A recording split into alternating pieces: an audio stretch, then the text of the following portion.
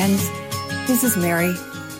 I've been thinking about fear and freedom and more on my journey to exponential growth in 2024.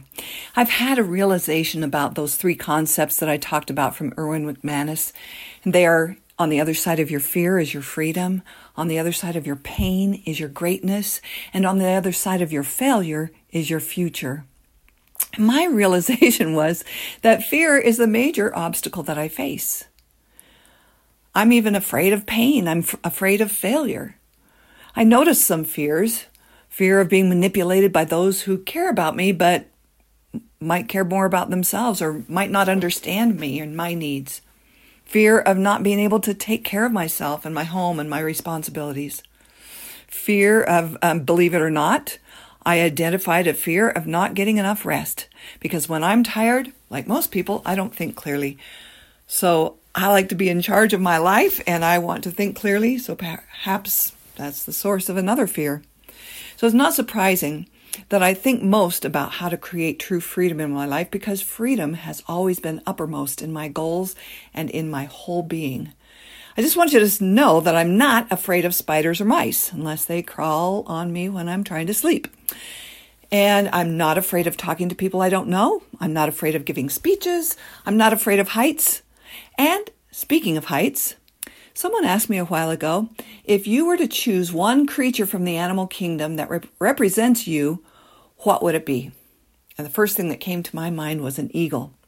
I love the feeling of soaring high, able to see enormous views and small details at far distances. You know what? I've been paragliding in a beautiful valley in Switzerland where my ancestors were born, where they lived, and where they died.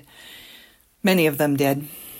One of my greatest dreams is to go to that valley and go paragliding again. I'll tell you, it was one of the scariest things that I've ever done.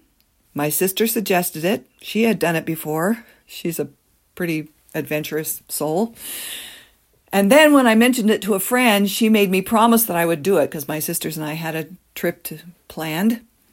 So on the day we were scheduled to go, it was stormy, and I hoped that it would be canceled. I was really hoping and but no, the weather cleared. And then I thought we'd get lost, and so we'd get there late and we'd miss it. Nope, we found the starting location.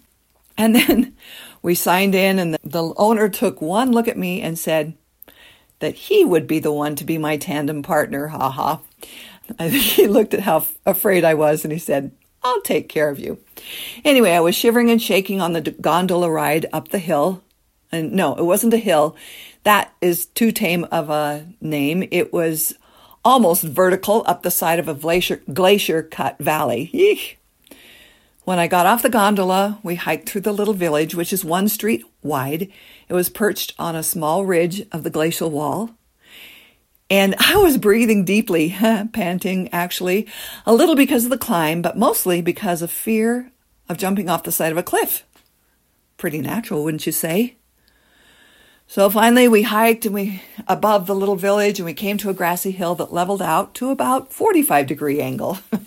My guide gave me some instructions, and we hooked up with the paraglider, whatever it's called, and we started to run.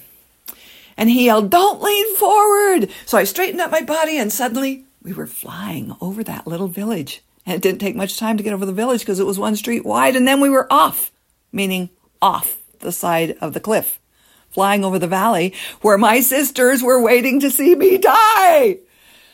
At least it felt that way for about 10 seconds.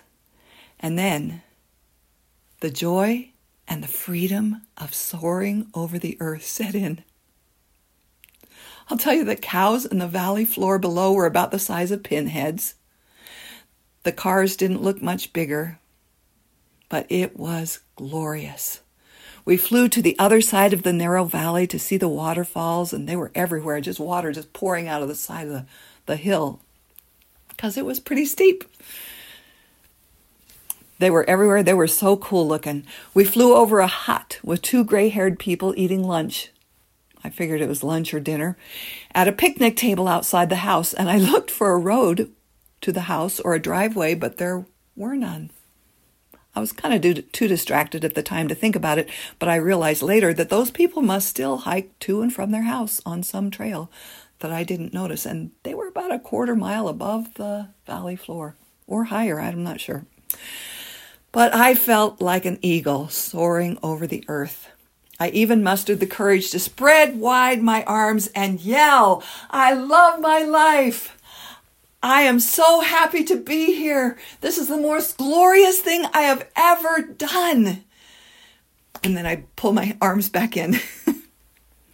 It was then that I knew that the eagle must be my totem, my spirit animal, or whatever they call them. I was in the last group of the day, so I also had about 15 minutes added to the scheduled 20-minute flight. So it was glorious.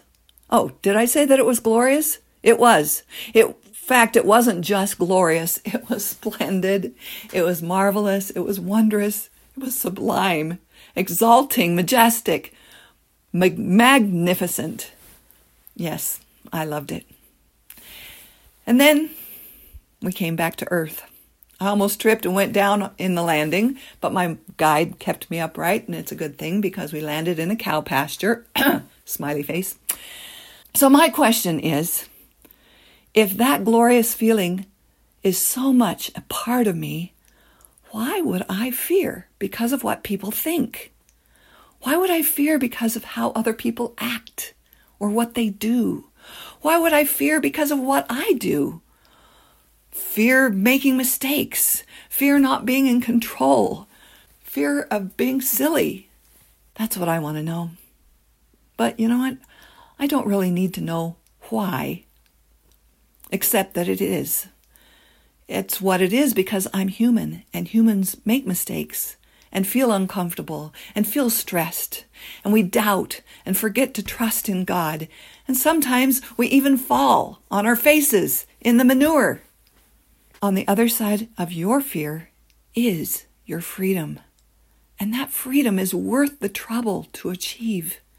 It's worth the work required to let go of all the worries, to overcome the fears, and to allow yourself to soar to the heights. I'm not perfect at it yet, but I am sure working on it. And you know what? You can too. I believe in you. You can overcome. Let's do it together.